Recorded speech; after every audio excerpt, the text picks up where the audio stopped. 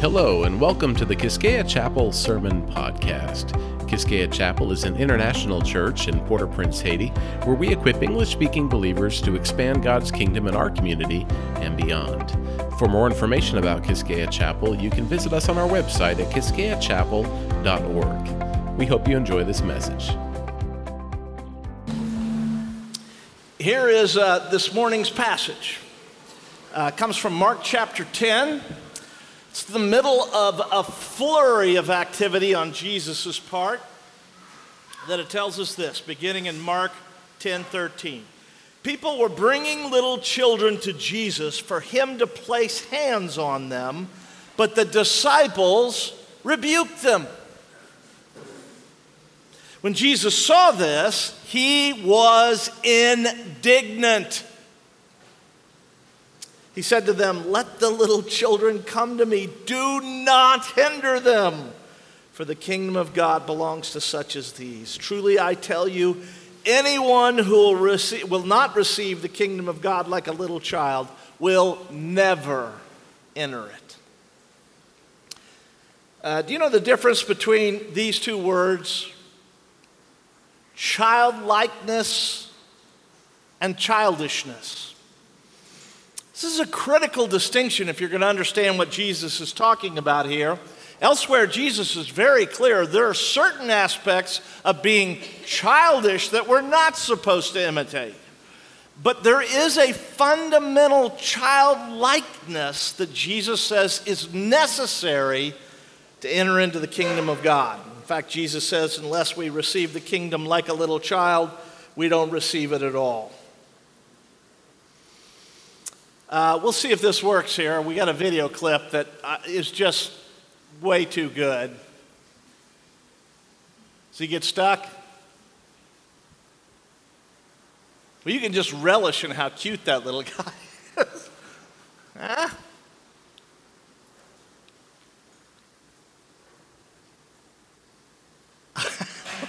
Okay, I will translate. Basically, this little boy is objecting to his father. He's saying, "Mama did not give me a kiss when she left. And even worse, she didn't give the baby a kiss when she left." And the dad is on the video and he's saying like, "Well, are you saying she just went to work? What's up with that?" And the little boy says, "Yeah, what's up with that?" There he is. Incredible. There's something about a child that Jesus saw that he says must be present if you're going to enter the kingdom of God. Now, please, again, not everything. There's childishness, which we'll talk about in a minute. But there's something unique and different about children that Jesus saw and often illustrated to say, guys, you have to get this. You have to understand this if you're going to enter the kingdom of God. Well, the context here is pretty simple. Jesus is, as usual in Mark, being followed by one of Mark's favorite words, the crowd. The crowd is pressing in on him, and they decide they're going to get their kids to go see if they can, touch the rabbi. By the way, we parents, we do this a lot. I know I had 3 boys, and when they were little and there would be a sports star, I'm pushing them, get up there, go get his autograph. And it's like, is this for them or is this for me? But that's what's going on here. They're pushing their children towards Jesus, and the disciples get very frustrated. They're like, okay, well, Jesus is a superstar rabbi, guys. He does not have time for a bunch of little munchkins here. We need to back the kids off so Jesus can get on to more important business. He can't be bothered by these insignificant, snot-nosed little kids. And then in a complete shocker in this passage, Jesus responds. Take a closer look here at verse 14. When Jesus saw this, it says, he was indignant. Do you know this word, indignant? It's only used 2 times in the New Testament. In fact, it's one of those words that most of us don't associate with Jesus. He was ticked off. He was angry. In fact, the word egonexin in the Greek is basically a word that means Jesus was incensed. He could not believe his disciples were doing this. Isn't that interesting? The only other time we see this word is in Matthew 21. Matthew 21, verse 15. And here it says something very similar, except this time is from the other side. When the chief priests and the teachers of the law saw the wonderful things that Jesus did, and the children shouting in the temple courts, "Hosanna to the Son of David," they were indignant. Isn't it interesting? The two times we get this word in the New Testament, somebody's ticked off about kids and their role. It's interesting here, Matthew 21. What we know the background tells us is this was a common song that Jewish children were taught to sing about the coming of the Messiah, God's chosen one. And all of a sudden they see him doing these amazing things in the temple courts, and the kids start singing the song they know. Hosanna to the Son of David. Here he is, the Messiah is here. And the Pharisees and the religious leaders get indignant. They're like, what? No. Stop them. Stop this. Agonactison, Greek word. Once again, spoken about children. Isn't that interesting? Both instances where somebody gets really ticked, it's because of the way children respond to Jesus. Well, let's go back to the text we're looking at in Mark chapter 16. Here's an even bigger shocker. Not only does Jesus get angry at the disciples for trying to shoo the kids away, but it tells us in Mark chapter 10:16 that he took them in his arms and began blessing them and laying his hands on them. Okay, I don't know if I'm accurate in this, but it's almost like Jesus says, okay, time out, we're stopping everything. I'm going to sit here and I'm going to touch every single kid. You guys are going to stand here and wait for me until I'm done doing the most important thing. You see, the disciples saw adults as, oh, Jesus, we need to get you in front of the important rabbis and religious teachers. But Jesus didn't see it that way at all. He's like, no. These are my people right here, children. Have them come up, sit on my lap. I'm going to put my hands on them and bless them. Jesus had a long history of doing such things. Look at Mark chapter 2. I love this description. It says, many tax collectors and sinners were dining with Jesus and his disciples, for there were many of them, and they were following him.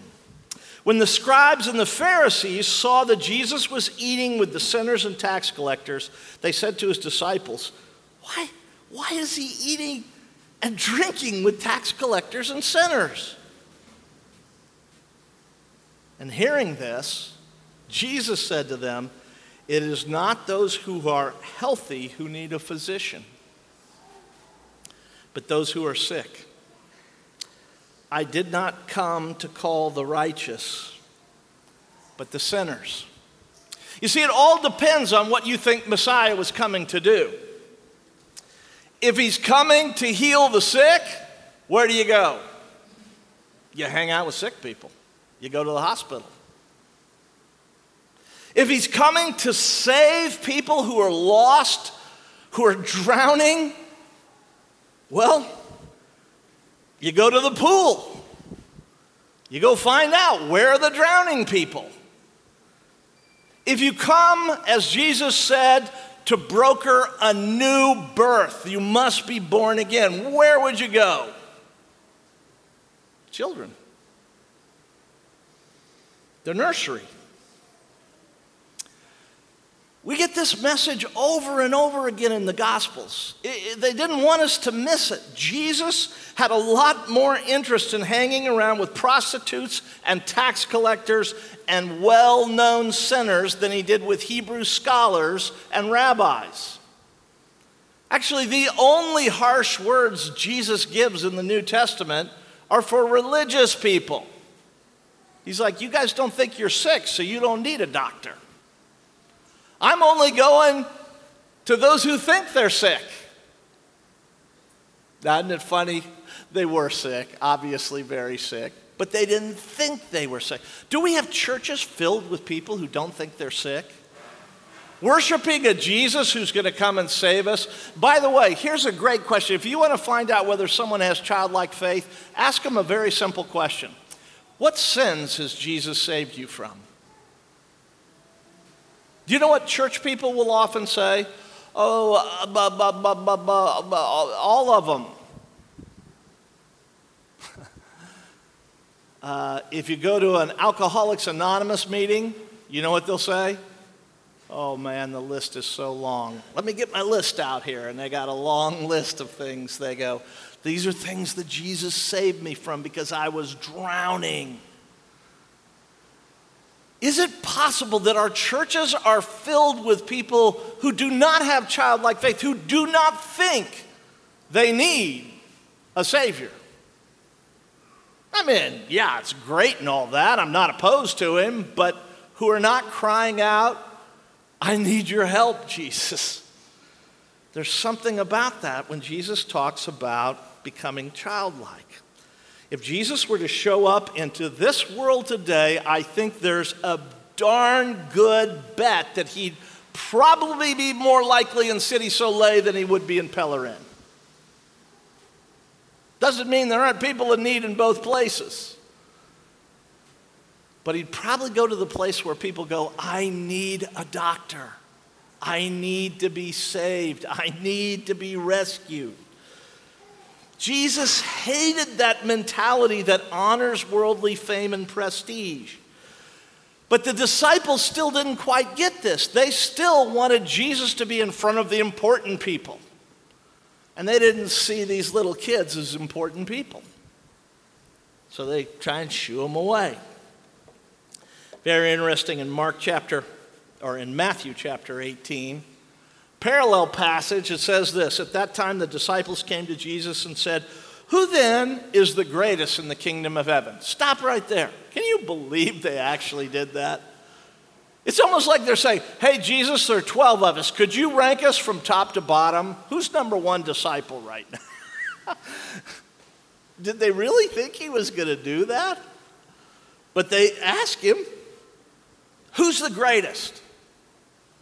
And so Jesus decides to do a little object lesson. It says in the text here, look at it. He called a child to himself and set him before them. Can you imagine that? He sees a little kid. He goes, hey, come over here. Sits in the middle. He goes, guys, do you see this? Now, there's some very interesting stuff about this in early church history. In fact, do you know what the early church thought about this little child that Jesus set in front of them? There's strong early church tradition that that child grew up to be a man, probably the first great martyr of the early church, named Ignatius. He was the bishop. Guess who he was number two at? Peter was the first in his city. Then was John, who discipled a young boy named Ignatius. And so the early church said, yeah, this is Ignatius. That's who it is. He takes this little boy, sets him in front. Here's the greatest. They had no idea who that little boy was going to become. There's other tradition that tells us that it may have been Peter's son. Can you imagine that? I mean, just the picture of Peter's son to me makes me laugh. I'm like, oh man, that's an ornery kid. That's a kid who's done some wacky stuff, and Jesus is like, I'm going to put him in the middle and go, guys, see him? Do you see this kid? And then again, he says, in fact, guys, if you cannot imitate this child, you cannot enter into the kingdom of heaven. It's not just one place that Jesus says this. Multiple times he says you have to become like children. So the question I want to ask this morning is, obviously he's not saying become childish. What is it we're supposed to become like? Well, let me first say what it isn't. It isn't childishness. I can remember years ago I was teaching a class, a preaching class, and there was a student who got up and he gave his sermon. He was so proud of it. He was talking about this passage. He's talking about kids are amazing. They're so good. They're basically good. They share. They're loving. And I can remember the look on the other students in the room who had kids. Like, what are you talking about? I can remember our kids. I have 3 boys. Again, my oldest boy, he's more peaceable, but he's a leader. And his middle brother was that one that was like, I'm not going to fight with you. If you mess with me, I'm just going to wait until you turn around and I'm going to take a phone and I'm going to club you over the head. It's like, I'll get you, I promise you. It's like, no, Jesus is not saying be like that. I can't play the clip, but there's an amazing clip here. Actually, it's worth, even without the words, you can tell what's going on. We'll see if it works. See that little baby? He's got an iPhone. Happy, happy, happy. Watch what happens when they take it away.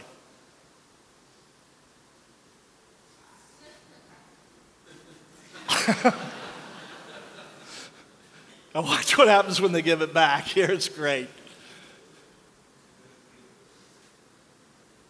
Mama can't stand it. It's like, here, you can have it back.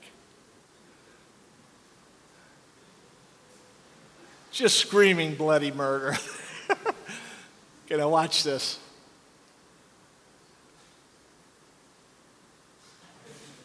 Total quiet. Tantrum's over. Isn't that amazing? I love that. That is not what Jesus is talking about. He's not saying, I wish you all would become childish and throw a tantrum when you don't get your way. That's not what it means to become childlike.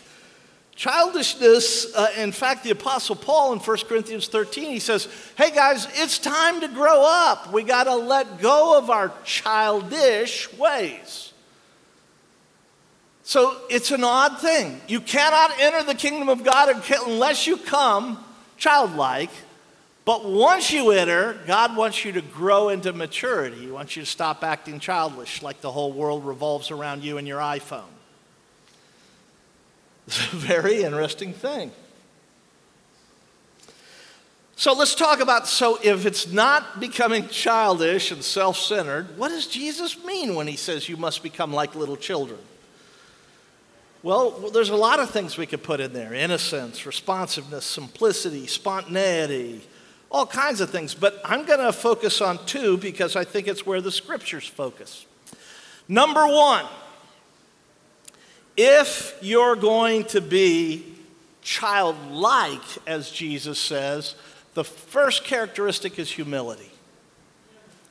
You have to have a sense that you're really lost, that you really need a doctor, that you need help. Do you notice that baby there? Falls over in the tantrum, waiting for mom to prop back up and put the phone back in the baby's hands. Did you notice in the first video that we pantomimed, the baby keeps saying, no kiss, no kiss. Because children have a certain sense of candor, don't they? They say what's on their mind. They do not live in hypocrisy like we adults do. I remember when we first, church years ago, I started, we were initially meeting in some people's basement in their lower floor there. And the little kids were with us. And there was a little boy named James Dickinson. I don't remember, he was 3 or 4 at the time, you think? I don't remember how old he was. But our piano player was crying, and she started sharing. A very close friend of hers had died, and she was talking about how sad she is, and how could God do this? And everyone was like, yes, this is so hard. And this little kid, he stops in the middle, and he goes, okay, stop. I thought you people told me that when we die, if we believe in Jesus, we go to heaven, right? And everyone's like, yes. And he's like, so why are you crying? I don't get it. Why is this so sad? You should be having like a party or something. Can we get extra graham crackers? And it was like, he's kind of right. We learn as adults to live in duplicity. Do you know what duplicity means? Two faces. We say one thing, but we think something totally different. We learn how to say the right thing in social situations. In America, we call that being politically correct, PC. I don't really mean it, but I know the right things I'm supposed to say in front of people. Kids don't have that filter, do they? They don't live in duplicity. I remember my father, when I was growing up, the man who was the boss of the company that he was in, developed a disease that greatly disfigured his face. So it was swollen and it had large lumps all over his face. So he didn't like to go out in public because he was embarrassed, but sometimes he would. And I can remember as a kid being with my father and Jack, this man's name, and a little kid sees him at the checkout at the grocery store, and he keeps pointing at him and saying, "Frankenstein! Frankenstein!" And the mother's like scrambling to stop him from saying this. Everyone's embarrassed. But that is childlikeness, isn't it? We don't have the ability as children to lie as effectively as we do when we're adults. What we say is kind of what we think. That can be bad. That can be childish at times. But part of what Jesus is talking about here is he's saying, if you want to enter the kingdom of God, you've got to stop wearing the mask. No place do people wear masks more than in church. They try and pretend like they really haven't done much that needs saving. I'm a pretty good person. Oh yeah, I've made a few mistakes, sure. That is not what the Bible teaches. The Bible teaches that the heart is deceitful, Jeremiah says, beyond all things. We are rotten at the core, the Bible says. Otherwise, how else do you explain the news? Just a couple dozen bad people out there doing all this? No. The Bible says that you and I have massive need for salvation, but we continue as adults to try and pretend we don't really need so much salvation. We could just use a little bit of help. Just a little, maybe Jesus could help us out every once in a while when things are tough. To be childlike is to reject the mask and come to God in light of the truth. Not the PC truth, not the socially acceptable truth, but the actual truth. This is why churches are filled with people still trying to earn God's favor. Because they basically think, I am a B+ student, and I need a little help, God, to get me into the A range. That's just not the truth. It's not the truth. And yet most of us want to hang on to it.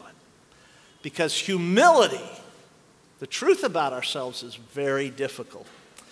Heard a story years ago about a man who had a drinking problem, and so he'd often come home late at night, just drunk as can be.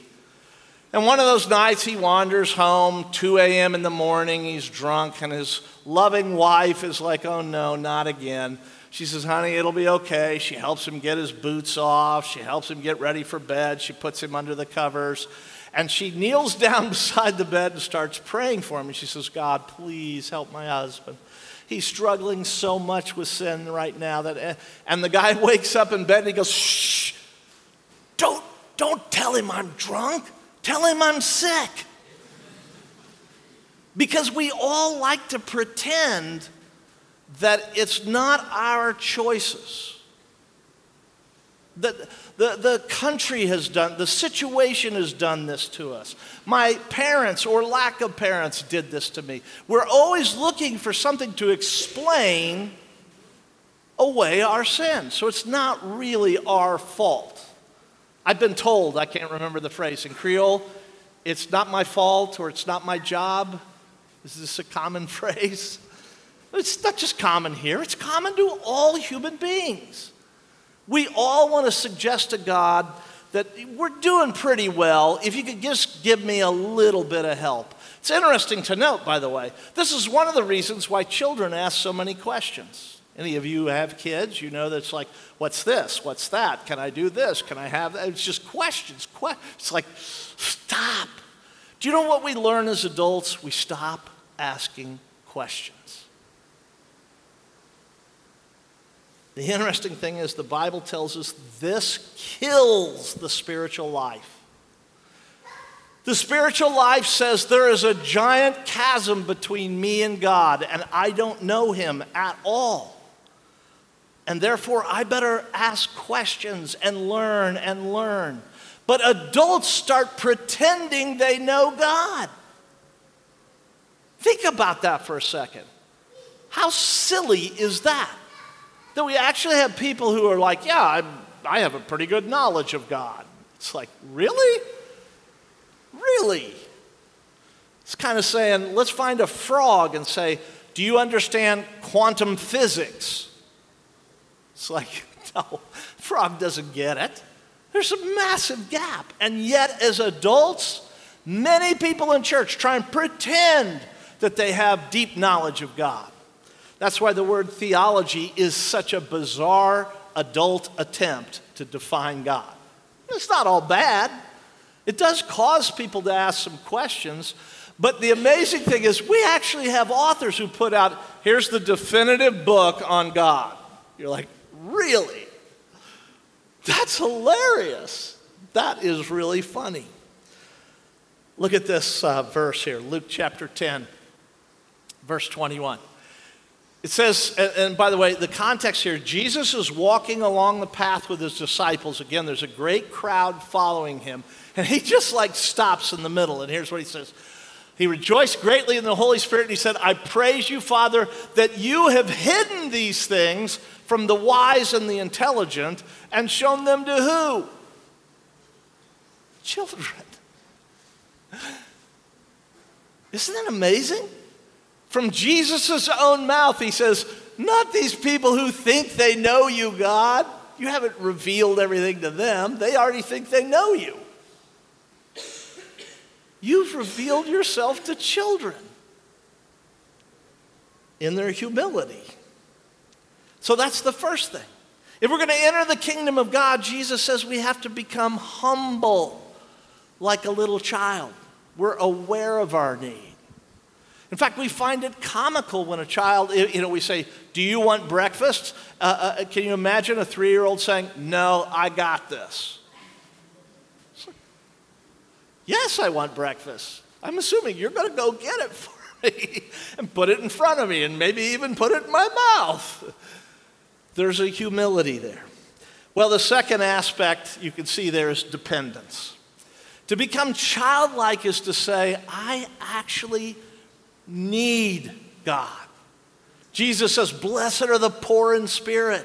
What's he mean, poor in spirit? He means the people who recognize their spiritual poverty. Those are the people that will see the kingdom of heaven.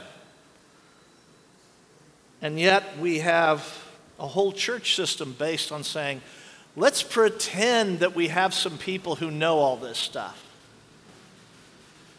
We don't know this stuff.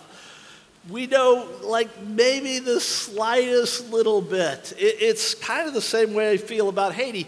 I started coming down to Haiti in 1986, and we'd come for 2 weeks at a time, usually. I thought I knew a lot about Haiti until I moved here. And now I'm like,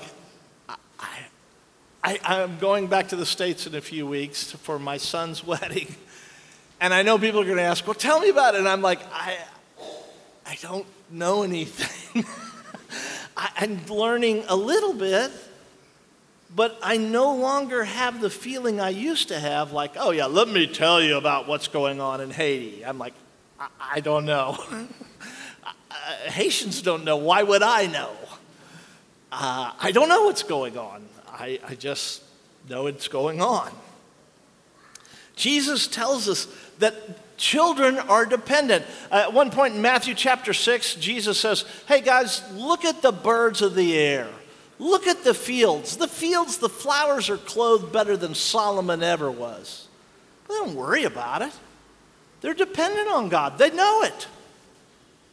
And yet we as adults try and pretend independence. I come from a country who has as one of their primary documents the Declaration of Independence.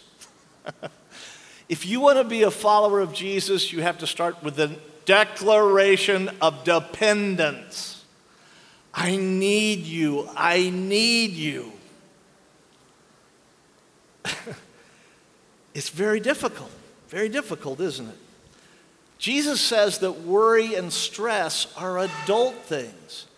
Have you ever seen a kid, a little child, who's worried, even if they grew up sometimes in an abusive home? They don't really think about, like, okay, what's going to be happening? It's like, can I go play now? Totally different. They assume that stuff. I read a great story about a woman in a car crash on November 20th in 1988. The Los Angeles Times says, a screaming woman was trapped in a car dangling from a freeway transition road in East LA. She was rescued Saturday morning. The 19-year-old woman apparently fell asleep behind the wheel at about 12:15 a.m. The car, which plunged through the guardrail, was left dangling by its left rear wheel.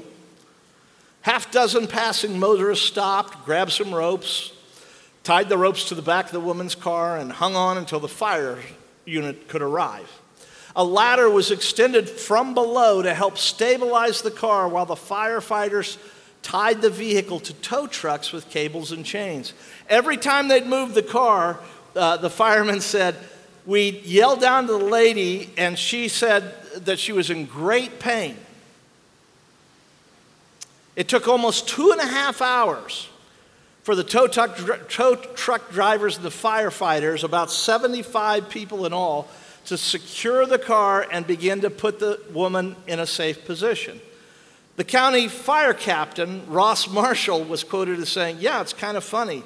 The entire 2.5 hours we're trying to rescue that lady, she kept saying over and over again, no, it's okay, I'll do it myself. This to me is a picture of the reality that the Bible tells us you and I are in. Dangling by a thread, saying, I got this, no need for help, I think I got this under control. To become like a child, you have to say, I don't have this. I need your help, Lord. I remember doing a Bible study on this when my boys were younger. My middle son, Corey, the one about to be married, when I asked the question, so what do you think childlikeness is? He said something very profound to me. I've never forgotten it. He said, Dad, kids have a play orientation. You have to become an adult before you get a work orientation. And I thought, he's so right.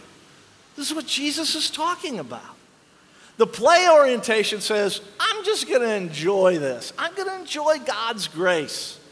I'm going to recognize my incredible need and that He has saved me even though I was dangling off the cliff. I'm just going to enjoy the ride. It's only adults that start going like, no, I got this. I'll work for it. I'll figure this out. So which are you? Do you come to worship going, okay, if I just do a few more things, maybe I can earn God's favor, and He'll go, great, you did it yourself? Or do you come with a play orientation? By the way, that's why worship's the most important thing we do in church. There's nothing to do. Let's just say, okay, we're going to play. We're going to go, God, here's the stuff you've done for us. Thank you. I need you. And the Bible tells us that that's what we will do in the kingdom of heaven for all of eternity. We'll play. If you're somebody this morning that's still trying to work, trying to earn your way before God, if you're dangling off a cliff and you're saying, God, I got this, I'm okay. If you want to enter the kingdom of heaven, you have to come like a little child. You have to come humble. God, I'm aware of my need. It's not just a little tweak I need. I need a complete resurrection. And you have to come dependent. I know I cannot perform that myself. I can't do it. But you can, Lord. You have offered this to me, and so I gladly receive and I play in the glory of God. I worship you. Humility and dependence. They're at least the beginning of what Jesus meant when he said, unless you become like one of these children, you can't even enter the kingdom of God. Let's pray. Father, help us. In my pride, I pretend I only kind of need you. In my pride, I act like I have it under control, like I got this. In my pride, I pretend to others that I actually really know you and know everything about you. Forgive me, Lord. Forgive me.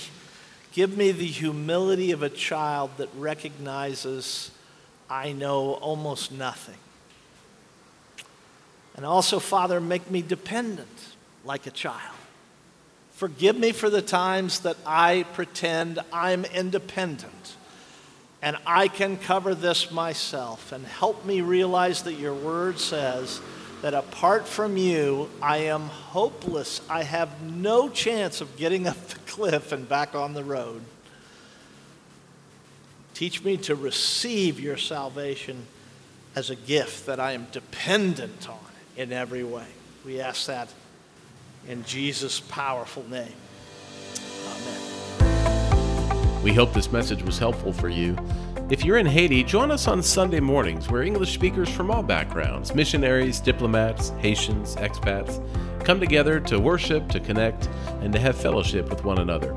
You can find more information about our location, our service times, and our Sunday school program for all ages at our website at kiskeachapel.org. Or shoot us an email at chapelq@gmail.com.